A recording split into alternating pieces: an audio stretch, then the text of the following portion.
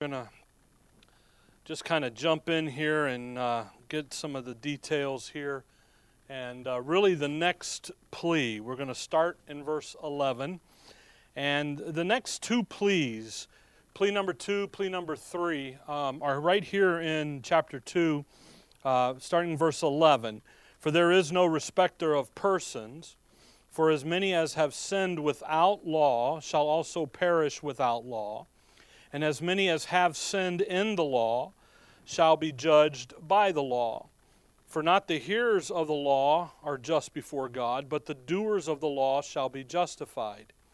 For when the Gentiles, which have not the law, do by nature the things contained in the law, these having not the law are a law unto themselves, which show the work of the law written in their hearts, their conscience also bearing witness, and their thoughts the meanwhile accusing or else excusing one another, in the day when God shall judge the secrets of men by Jesus Christ according to my gospel. And that's plea number 2.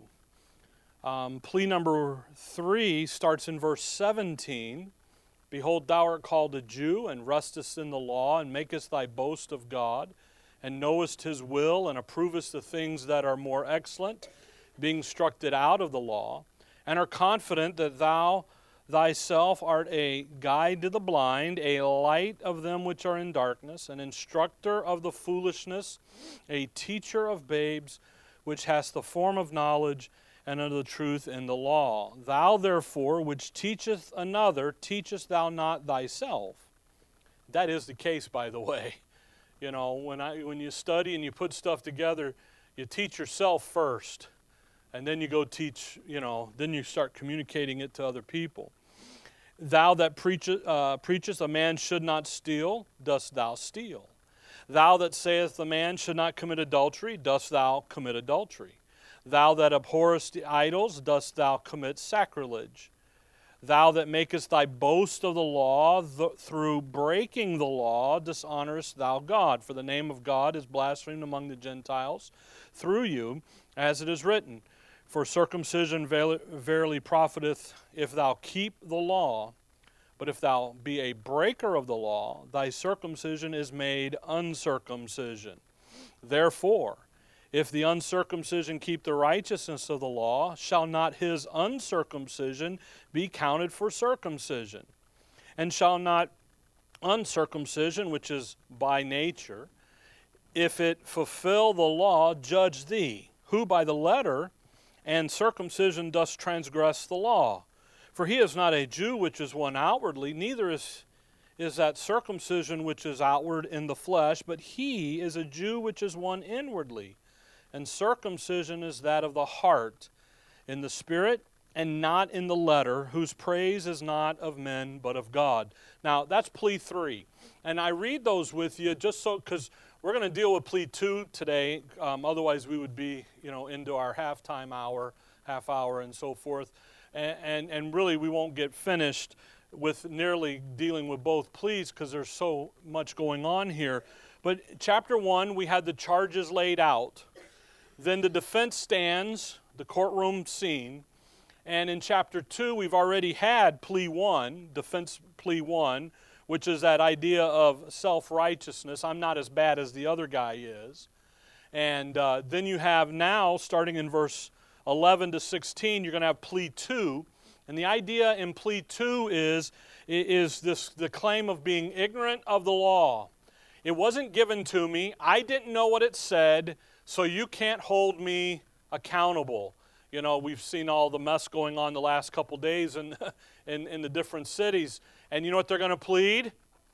I didn't know what I was doing was wrong. And it was interesting. I stayed up last night because I was interested in what was going on in Scottsdale because there was no plea. I mean, I saw a thing on Twitter this morning. Protesters were going to meet at Scottsdale Fashion Mall. Rioters, we're going to meet at Scottsdale Fashion Mall. Media, they're going to meet at Scottsdale PD. What's going on tonight?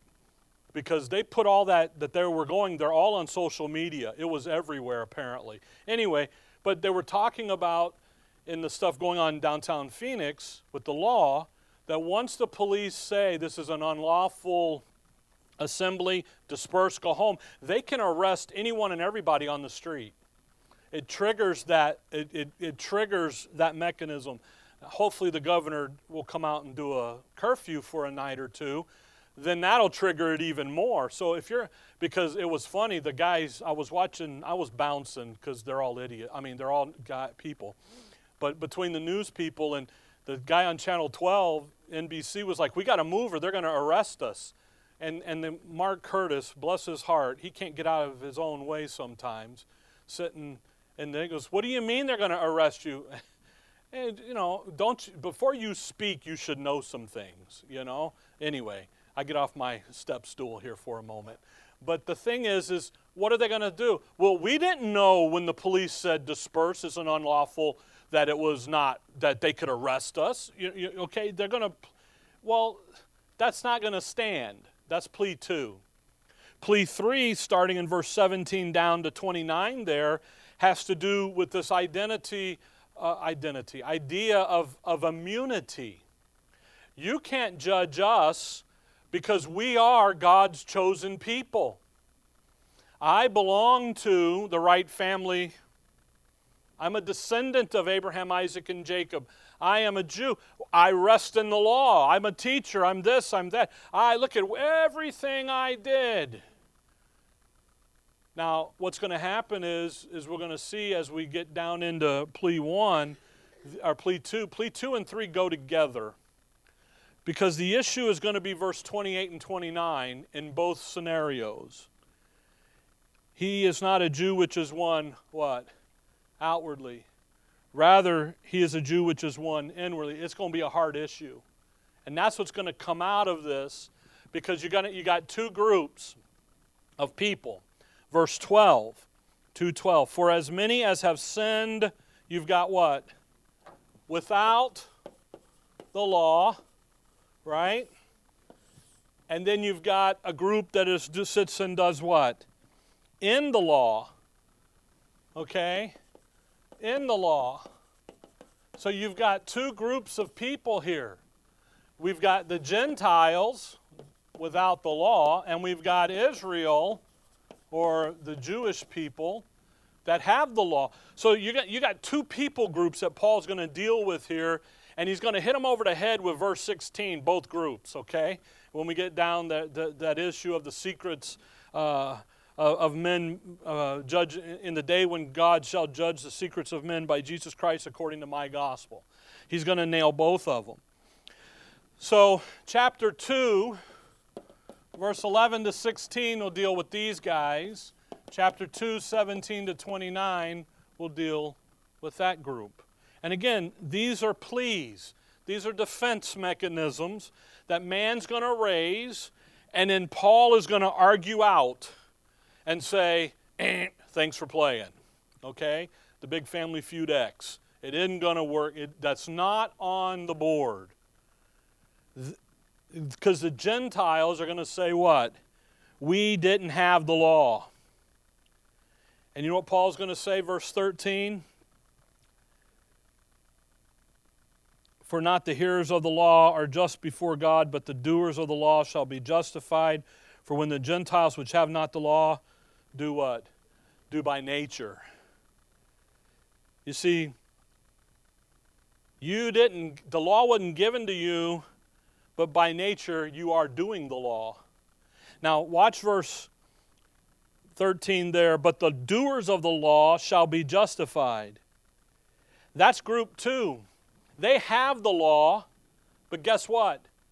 They're not doing it. They don't do the law. One group doesn't have the law, they're doing the law, and the other group has the law, isn't doing the law, you know. So we start with two groups. Now come over to chapter 3. Chapter 3, verse 9. And here's the end of the matter. Okay? Here's really when the verdict gets set in. Verse 9. What then? Are we, and that is the issue of Israel, the Jews, better than they, the Gentiles? No, in no wise, for we have before proved, both Jews and Gentiles, that they are all under sin. See, that's the conclusion. We're not at the conclusion yet, okay? Go back to 2:11. We're in the defense stage. We're in the argument. Hey, wait a minute, verse 11. For there is no respect of persons with God. Again, the context here is the two groups of people. Okay? So let's just dive in and look here at plea 2 and so forth. When it says here that God, for there is no respect of persons with God, he is not saying that God is being disrespectful of people. I've heard this verse used by people to say I don't have to respect people because, see, God doesn't respect people. That is not what he's saying. God is a fair God. He's a gentleman. We've talked about that. He is giving man a fair hearing here. He is being very respectful of mankind. Okay? He has laid in the charges.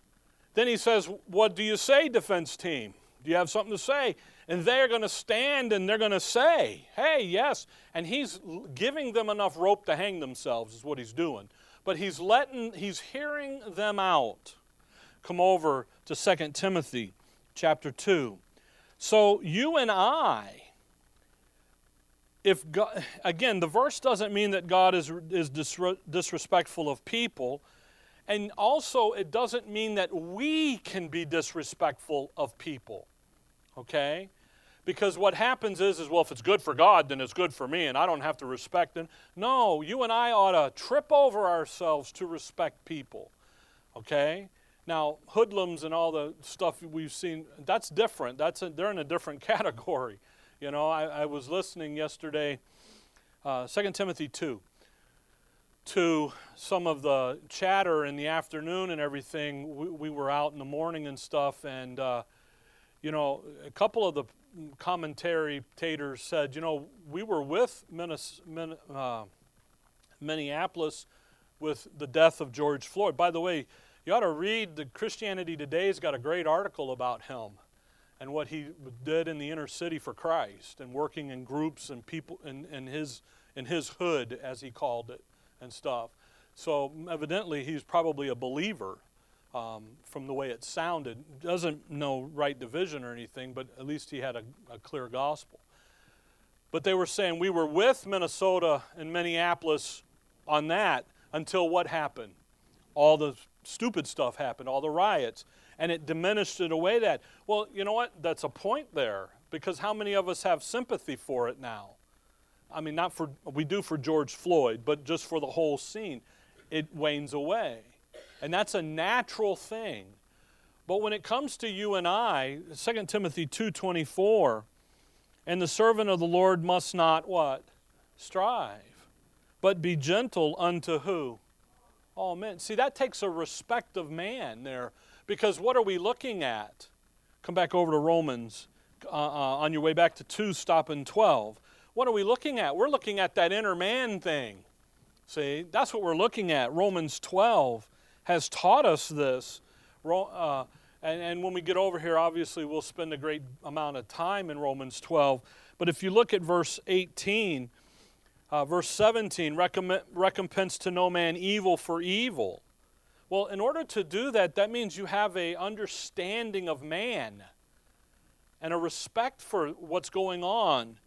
Provide things honest in the sight of all men. Romans 12:17, verse 18, if it be possible, as much as lieth in you, live peaceably with all men. You know, that's a great verse to help you in moments of strife and contention and you don't know what to do. What do you do? Well, you want to live peaceably.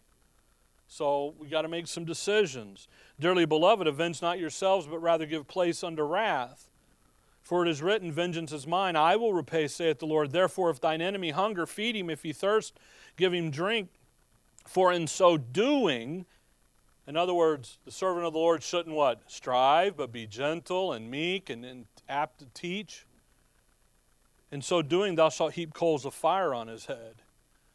Be not overcome of evil, but overcome evil with good. So how do you do that? Well, you're after something that's going on inside the person. And when you come on back on to chapter 2, when you see their outward activity happening, you can identify that as just sinful man, but let's get him to be not a sinner anymore. Let's get him in Christ. So go down there, if you do, put on a shield and go armed and loaded, because those guys aren't listening to anything. The best thing to do is stay out of it, stay away from the whole scene. But anyway, but the thing is when verse 11 says, "For there is no respect of persons with God," he's not talking about disrespecting people. He's talking about the fact is that God cannot be swayed, can't be influenced by anyone. Come over to Matthew 22. That issue of the innocent are the guys that had the best lawyers. That's, hey, that's the issue there. If you're a rich guy, you're going to get off scot-free. Not in the judgment of God, you don't. He can't be influenced. It doesn't mean that we're to be, disrespectful of people and not care about people and so forth, but rather it's an understanding of in the context, in these two people groups, guess what? They are all equally sinners. I mean, think about the nation of Israel and the status that they have with God. Not had, but had. They are God's people. Who are you? We're dogs. We eat the crumbs from the table. See? But see, the thing is Paul's saying, listen, the judgment of God is equal across the board. Matthew 22, verse 15. Notice the Lord here talking to the Pharisees. Then went the the Herodians. Verse 15, then went the Pharisees and took counsel how they might entangle him in his talk. Took counsel. They had a board meeting. How are we going to get him? Let's go get him. How are we going to do that? Verse 16, and they sent him out unto him, their disciples, with the Herodians, saying, Master. Now watch what they say. We know that thou art true. They don't believe that. So they're doing what with him? They're buttering him up. Get a little flattery rolling on him. And teach us the way of God in truth. Again, they don't believe the truth. Neither carest thou for any man, for thou regardest not the person of men. Isn't that interesting what they say about him? And again, it's an issue of not being swayed, not being moved. Come over to Luke 20. Luke 20. That was Matthew 22, 15 and 16. Come over to Luke 20. So when he says he's not a respecter of persons, it's an issue of these two people groups are equal. There's not a difference here at all. Luke 20, verse 21. Luke 20, 21. And they ask him, saying, Master, we know that thou sayest and teachest rightly. I love that. Boy, these chief priests and scribes, they are just slick. They are smooth. We know how you really are. And teachest rightly, neither accepteth thou the person of any, but teachest the way of God truly. So when you come back to Romans 2, again, they are saying, we know you're not going to be influenced. They've tried. It failed. And Paul in Romans, what is man going to do? Wait a minute, don't you know who I am? I'm billionaire, whatever. Look at, I helped put what did we just have? The blast off, the SpaceX Dragon Endeavor. I helped put all that up. Whoop-de-doo, buddy. What's going on with who you are inside of you? Verse 12. For as many as have sinned without the law shall also perish without law, and as many as have sinned in the law shall be judged by the law. Again, I'm not influenced by who you are, by your circumstance, by your situation, your status, how many degrees you've got behind you. You know, we get influenced that way when we see the degrees behind people's names and so forth, and all this, you know, all of their notoriety. You know, Oscar Woodall, when he was alive, he was a very interesting man, and he was the top salesman for MetLife Insurance in the whole of the United Kingdom. They sent him to London to open the London office, and he made more money than the CEO guy. But he would walk into CEOs of companies and just walk into the boardrooms. He just had that ability to do that and that knack.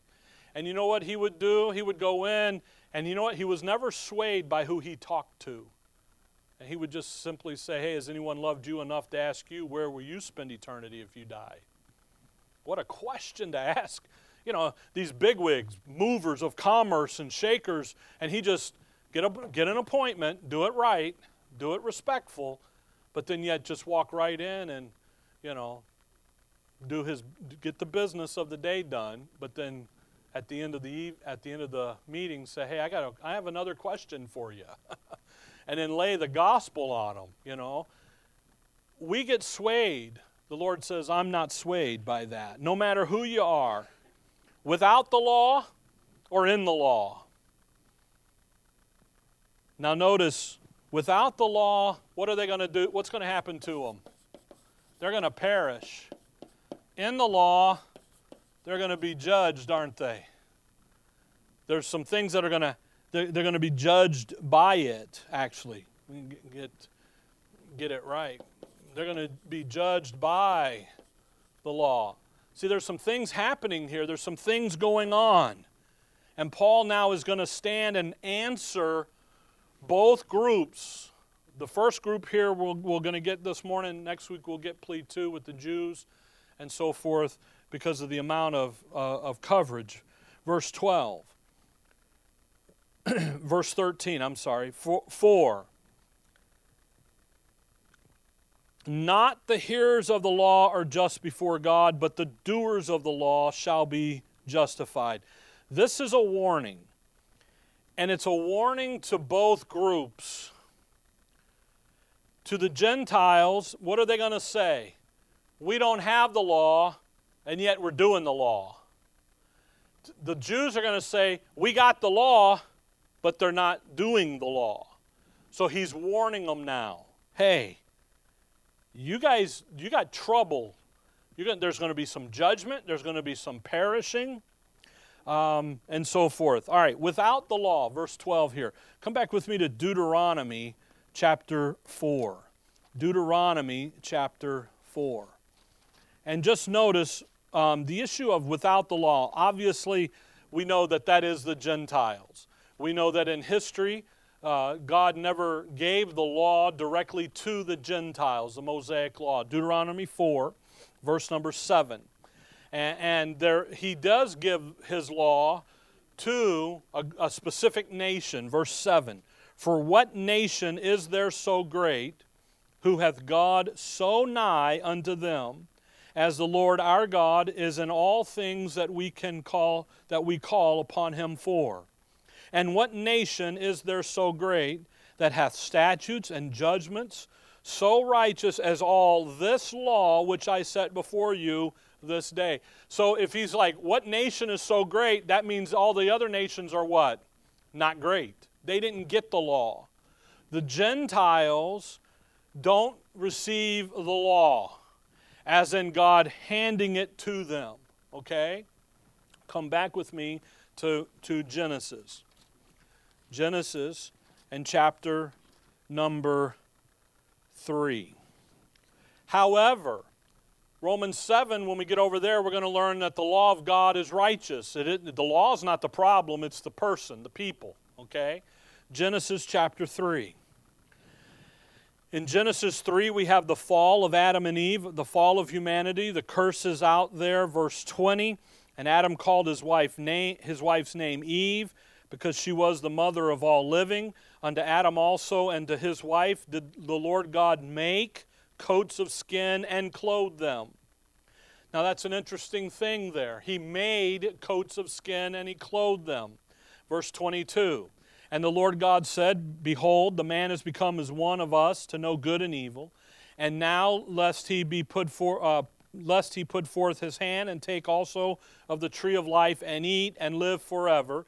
Therefore the Lord God sent him forth from the Garden of Eden to till the ground from whence he was taken. So he drove out the man, and he placed at the east of the Garden of Eden cherubims and a flaming sword which turned every way to keep the way of the tree of life. So man has exited the garden, right?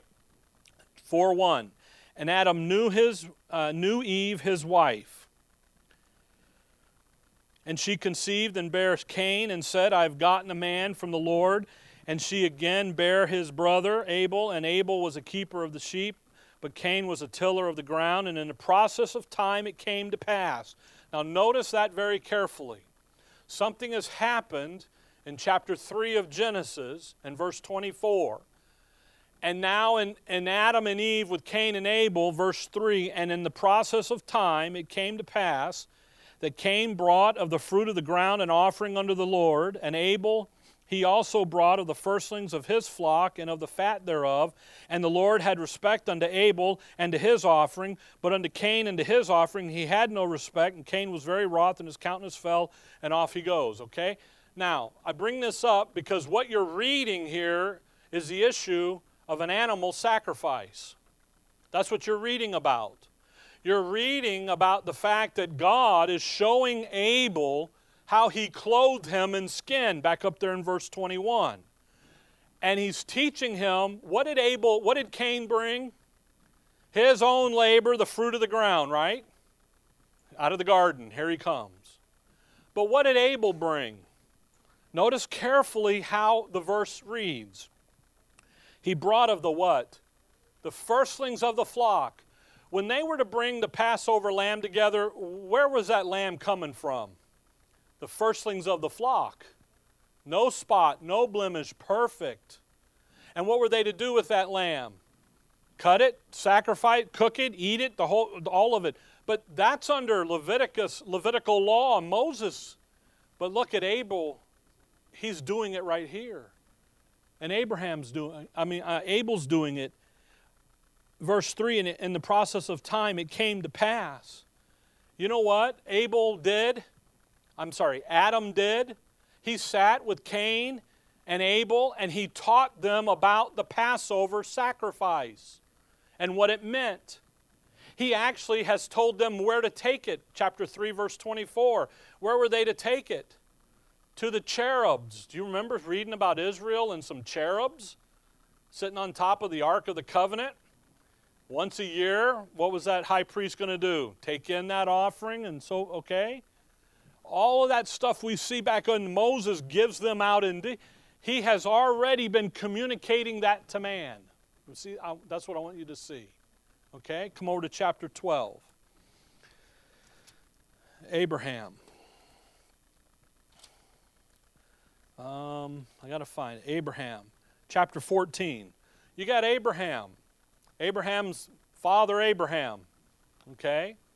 He's the beginning of the seed line. He's the beginning of, I shouldn't say the seed line. He's the beginning of the nation of Israel and so forth. He's one of the founding fathers.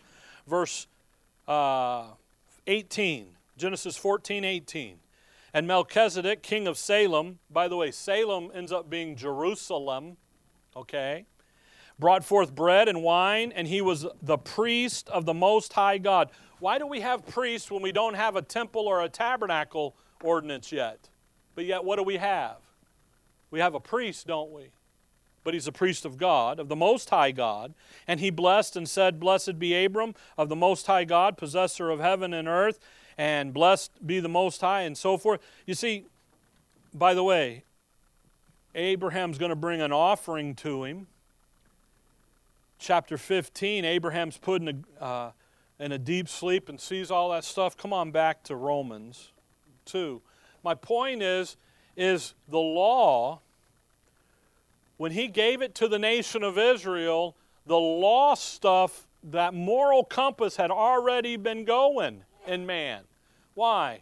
Because in Romans 1, where did he put it in verse 19? He put it in man, okay? Now, I jumped ahead of myself. Romans 2. Without the law. Now, come over to Ephesians 2. Let's just look here and get back on track. I jumped ahead of myself there, thinking about it. You see, when he says, the nation that I gave my law to was Israel, not the Gentiles, yet what did the Gentiles do? By nature, they went and did the law. There's something going on inside man. But look at Ephesians 2, thinking about without the law and in the law. Verse 11, wherefore remember that ye being in time past Gentiles in the flesh, who are called uncircumcision by that which is called the circumcision in the flesh made by hand. Do you think they like each other, these two groups? Not at all. At that time, you are without Christ, being alienated from the commonwealth of Israel. That's Israel's government style, is a commonwealth. Okay? And by the way, what is a commonwealth? It's common. Everything's common. Okay? And strangers from the covenants and promise, having no hope and without God in the world. Drop down to verse 14. For he is our peace, who hath made both one and hath broken down the what? Middle wall of partition is that issue of circumcision, but there is a difference going on here. A big difference between the two groups. A clear difference. And that issue of the law is where the difference lies. One it's given to, and the other it is not. Israel had the advantage. Come back to Romans 2. They have an advantage. Romans chapter 2. They had a natural standing. They have a wonderful argument to roll out in that they had a natural standing. They naturally are God's people. By nature, they were privileged and favored and blessed. By the way, that is what they're going to argue. Immunity. You know, when you see us, you should see Father Abraham. You know. 2:17. Behold, thou art called a Jew and restest in the law. They rest in the law. Verse 18. And knowest his will, and approvest the things that are more excellent, being instructed out of the law. They have an advantage. They rest in the law. They let the law fortify them. They know some things. They approve some things. Chapter 3, verse 1, what advantage then hath the Jew, or what profit is there of circumcision? Much every way, chiefly, because that unto them were committed the oracles of God. You go over back into Psalms 147, and that oracles of God, that's the Word of God. They had the Word of God. They were looking at, they had the advantage. The Gentiles are disadvantaged. They have no hope. They are without, verse 12, they are without the law. Now, the law, that's a wonderful concept. When we get over into chapter 7 of Romans, we'll look into the law. The word law, okay, that word, L-A-W, simply means that which governs or has tendency to rule. That's what that word means. Power to control. Okay? You've heard a lot lately about the color of law. Well, that's very specific. When he talks here in Romans 2 about without the law, he's being very specific. He isn't just saying anything out there that controls you and governs you. What's he talking about? The law of who? God. The law that he has taken and begins to codify everything in society. There's like 613 or something. I read one time a guy counted 800 and something different laws. But in the law, there's a moral law, right? Thou shalt not steal, commit adultery, murder. There's a civil law that if you take one sheep, how many do you owe back? 2, 4-fold, 100-fold, different. There's a civil matter, okay? If you steal, what do they do with your hand? Cut it off. That's a civil issue. I love the one about the parents with the riotous child. They take him up to the judge and turn him over to the judge. Yeah, you're being a riot. I always wondered, how do you determine if your child's really being riotous? Riot this. You guys judge that. But so you have the civil law component, you have the moral component, and then you have the ceremonial component, the Sabbath day and stuff like that. But what does that law do? What does the law of God do? It does what? It begins to codify how man is going to exist. But what does man do with it? They begin to question it, don't they? Think about our Constitution. I try to think of illustrations we can all, kind of understand. What do the lawyers and all the guys usually do with our Constitution? What did the founding fathers originally mean by that? What did that word mean back in the 1700s, and now what does it mean? You can't use the word gay anymore, gay apparel or any of that. We sing the songs and so. Why? Because that word has changed over. So what do they do with it? They begin to get into it and they begin to argue, what does it really all mean? If you're arguing that, then that means you've read it. That means you're paying attention to the details in it. That means you have it in it, in your hand. And what the Gentiles are going to argue is we never had it in our hands. It was never given to us. God, you gave it to Israel. You didn't give that to me. When did you put that in my hands? You see what's going to happen here? You see, what man's going to do is start arguing the letter of the law and the details. How can you tell me that I should not have committed adultery or committed murder? That was never a law given to me. So you can't hold me accountable. You have to set me free. Dismiss. Mistrial. Kick him loose. Thank you for your time. They begin to plead ignorance, don't they? I didn't know that the law said I couldn't do that because I never had the law. It was never given to me. See how man's going to do that? We do it today, like when we talk about the Constitution and different things, Where does it say in black and white that there's a separation of, whatever, we just get all balled up in the what? In the details. But look at you need to be in Romans 2. Are we there? All right, I get all wound up. Forget to tell you where to go. Look at verse 14. 2:14, Romans 2:14. So man says, you didn't give it to me. I never had it. I never looked at it. And you know what God says? You're right. I didn't give it to you, Gentiles. You're right. I did give it to my people, my nation. So the Gentiles are like, cool, I'm off. I'm off the hook. Let me in the pearly gates. Send me on in, Hey, goofy man. They're going to say goofy things.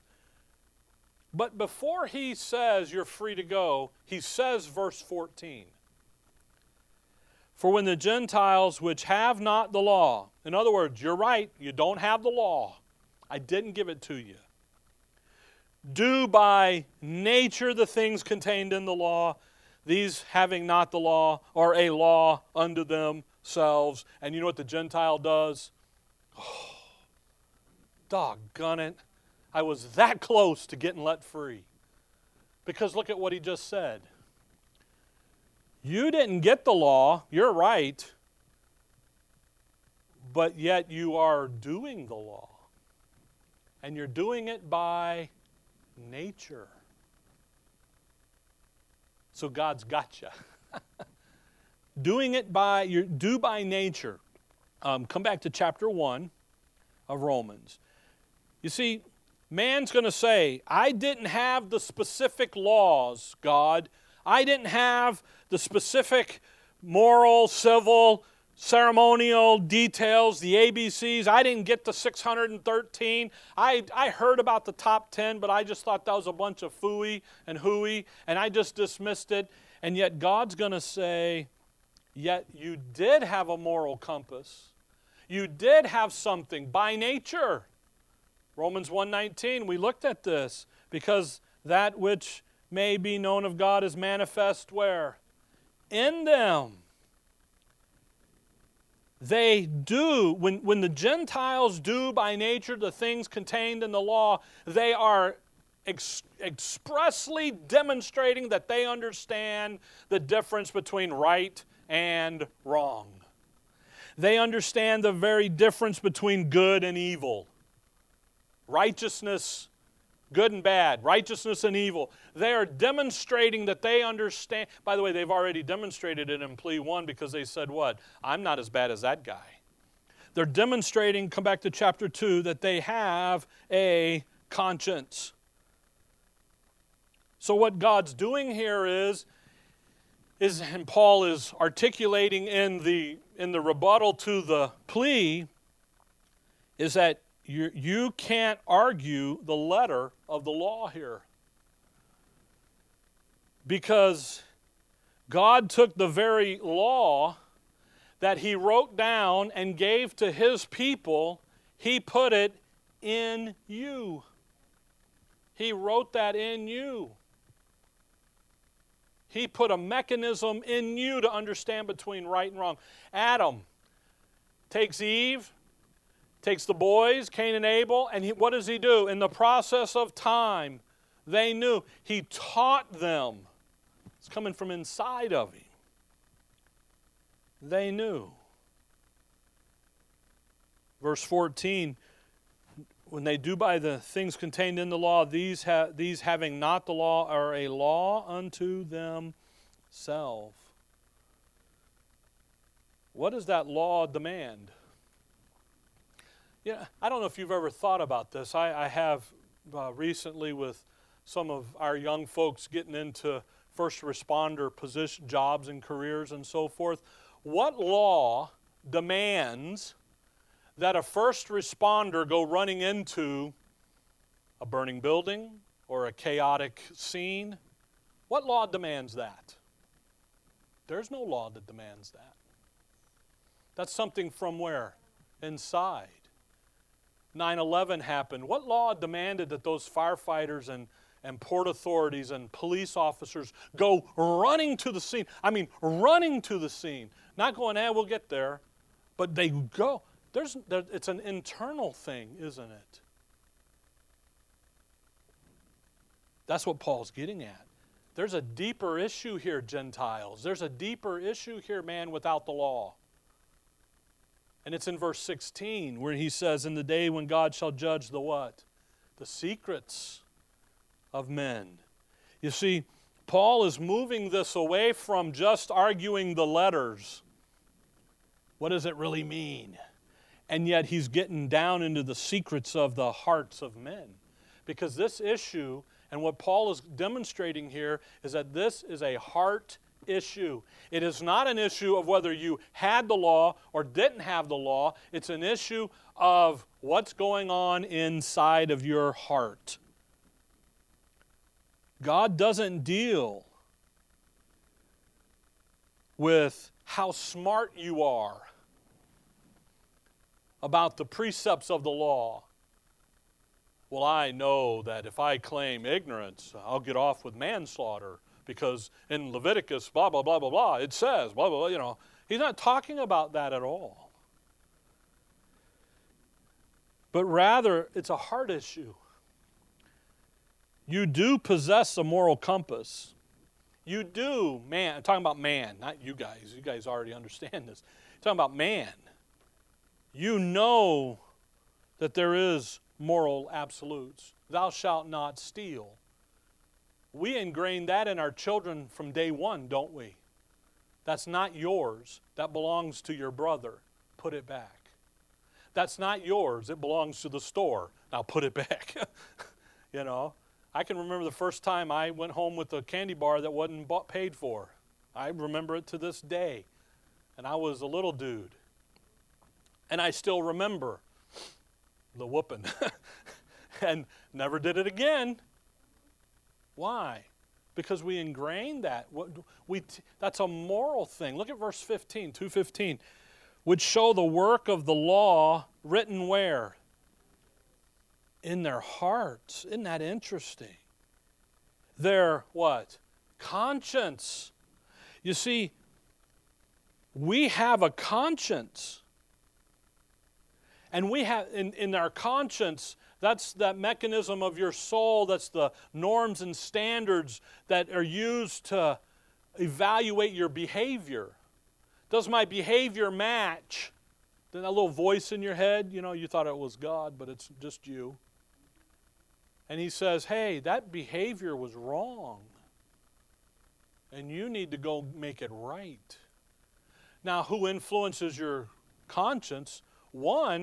Chapter 1, verse 19 is God. He wrote in some things in your DNA. But then the next one is your mom and dad. Parents. That's why parents are so critical. Then you got grandparents. They're like 2A, you know. Parents 2A, grandparents 2B. Why? Because you spend so much time with them. And they begin to ingrain things. Then you've got your peer groups and your outside influences, and you got the Word of God, your church family, things like all of that begins to bear witness. Isn't that interesting? Also bearing witness. And their thoughts, the meanwhile accusing or else excusing. You know what God's doing here through Paul is he's demonstrating that man has a conscience. They understand what is morally right and wrong, what's right to be done. So the issue with Paul, the issue here that he's laying out is, yeah, the Gentiles, you didn't have the law. We're not talking about the letter of the law.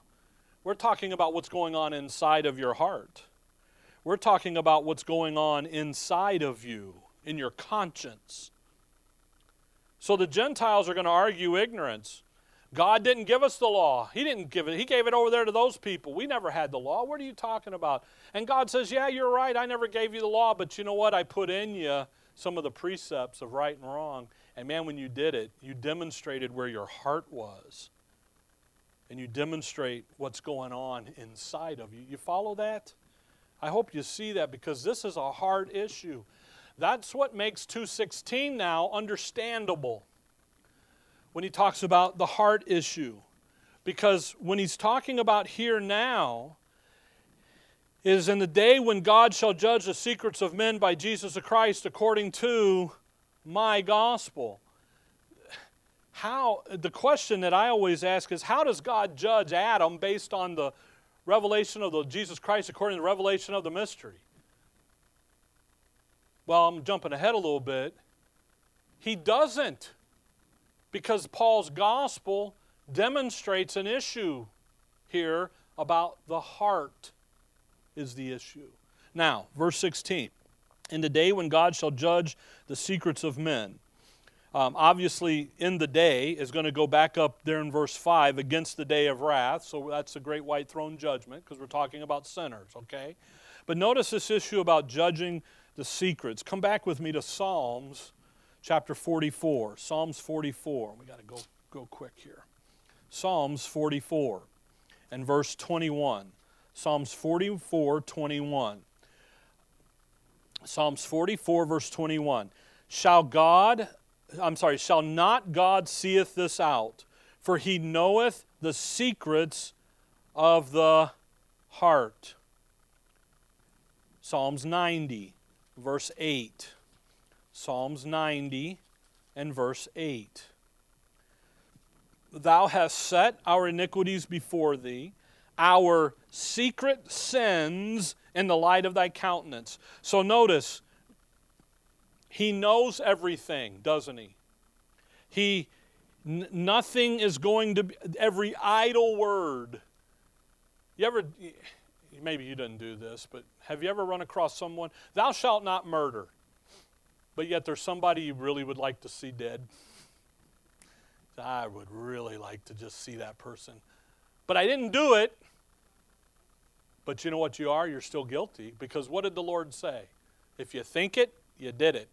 Right? He moved it from the activity to the heart. That's a heart issue. So that's what Paul's getting at. Come back to Romans 5. You see, Paul's saying here, his rebuttal to the plea is that you can't use ignorance of the law as a defense. It's not about what you know. It's about what's in your heart and what your heart compels you to do. And when your heart compels you to do something, it's going to demonstrate whether you're doing the works of the law or whether you're doing something else, right and wrong. Romans 5, verse 12, wonderful verses in here. Every word is important. Romans 5:12, wherefore as by one man sin entered the world, and death by sin, so death passed upon all men, for that all have sinned. So when sin's around, what's the result of sin? Death, right? Verse 13, for until the law, sin was in the world, but sin is not imputed when there is no law. Without the law, you don't know if you sinned or not, but sin is still there, isn't it?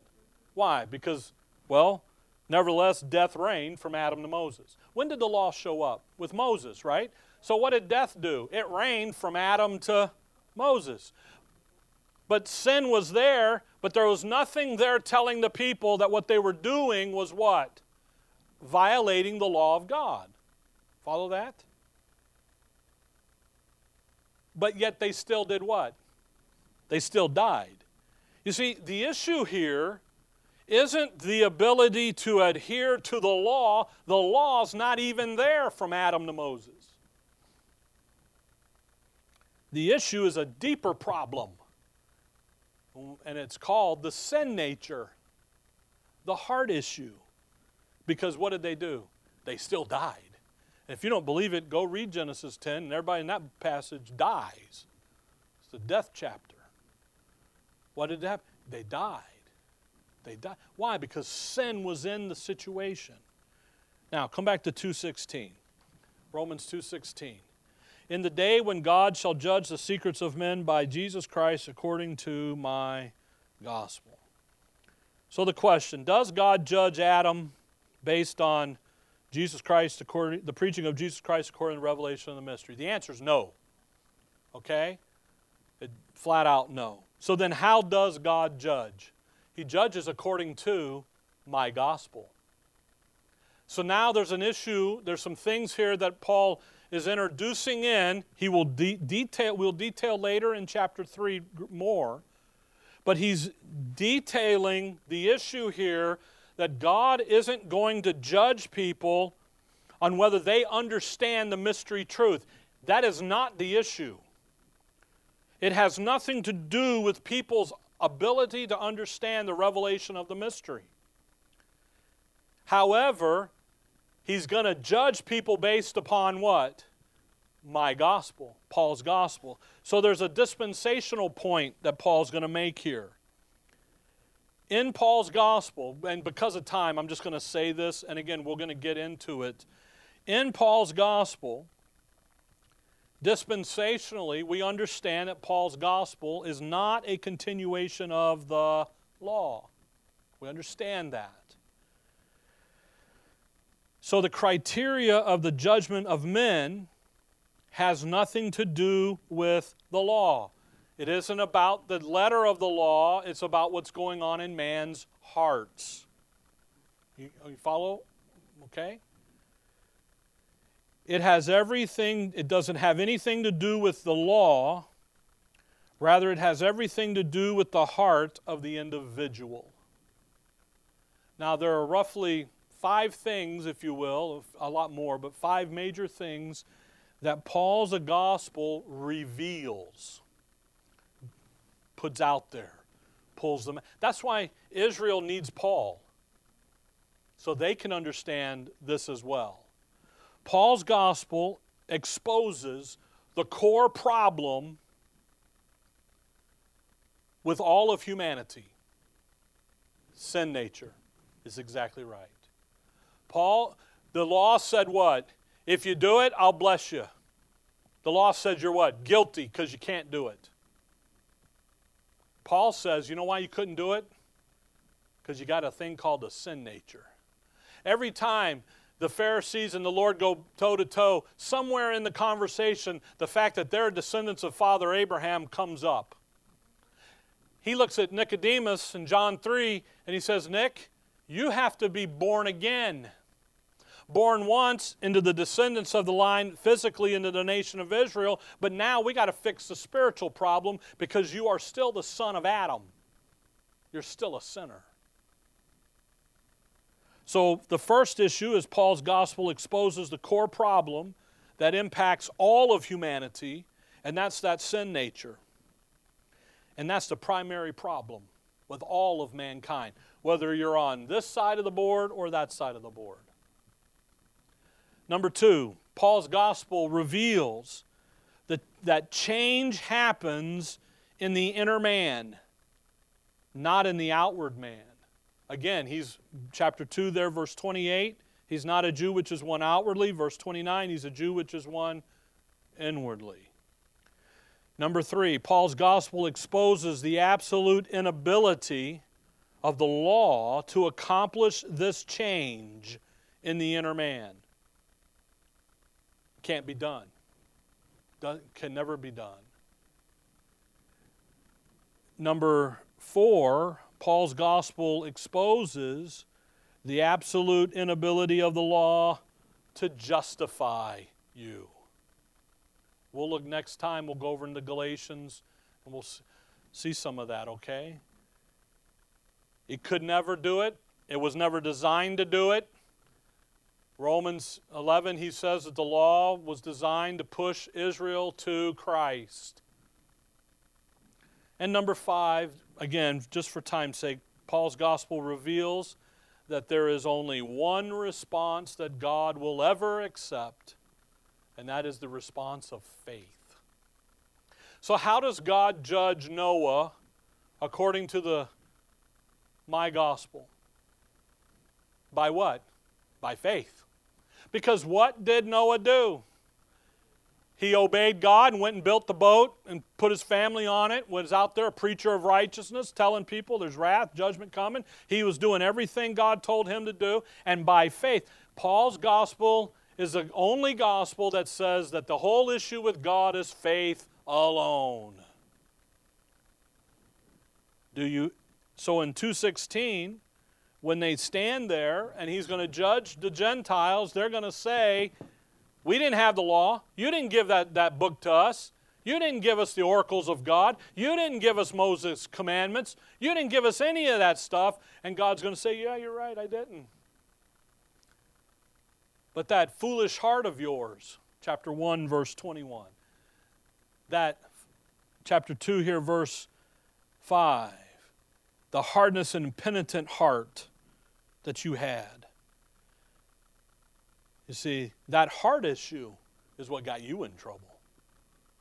Because you went by nature and did some things that equal out to the law. So it's just like that thing in 3:19 where made the whole world guilty.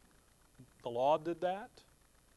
Okay, follow? So in 2:16, the issue isn't the letters. The issue isn't arguing out the minutia of the law. The issue is, Paul's gospel says the issue is faith alone. That's the issue. So when the secrets of men, of all of humanity, from Adam to the last man, stand before God, the issue is going to be the heart. And that plea of ignorance isn't going to get the job done because it's never been about the letters and the precepts. It's been about the heart to do them. It's been that heart issue. Okay? Now, we're over time a couple minutes, but I wanted to get through at least plea 2.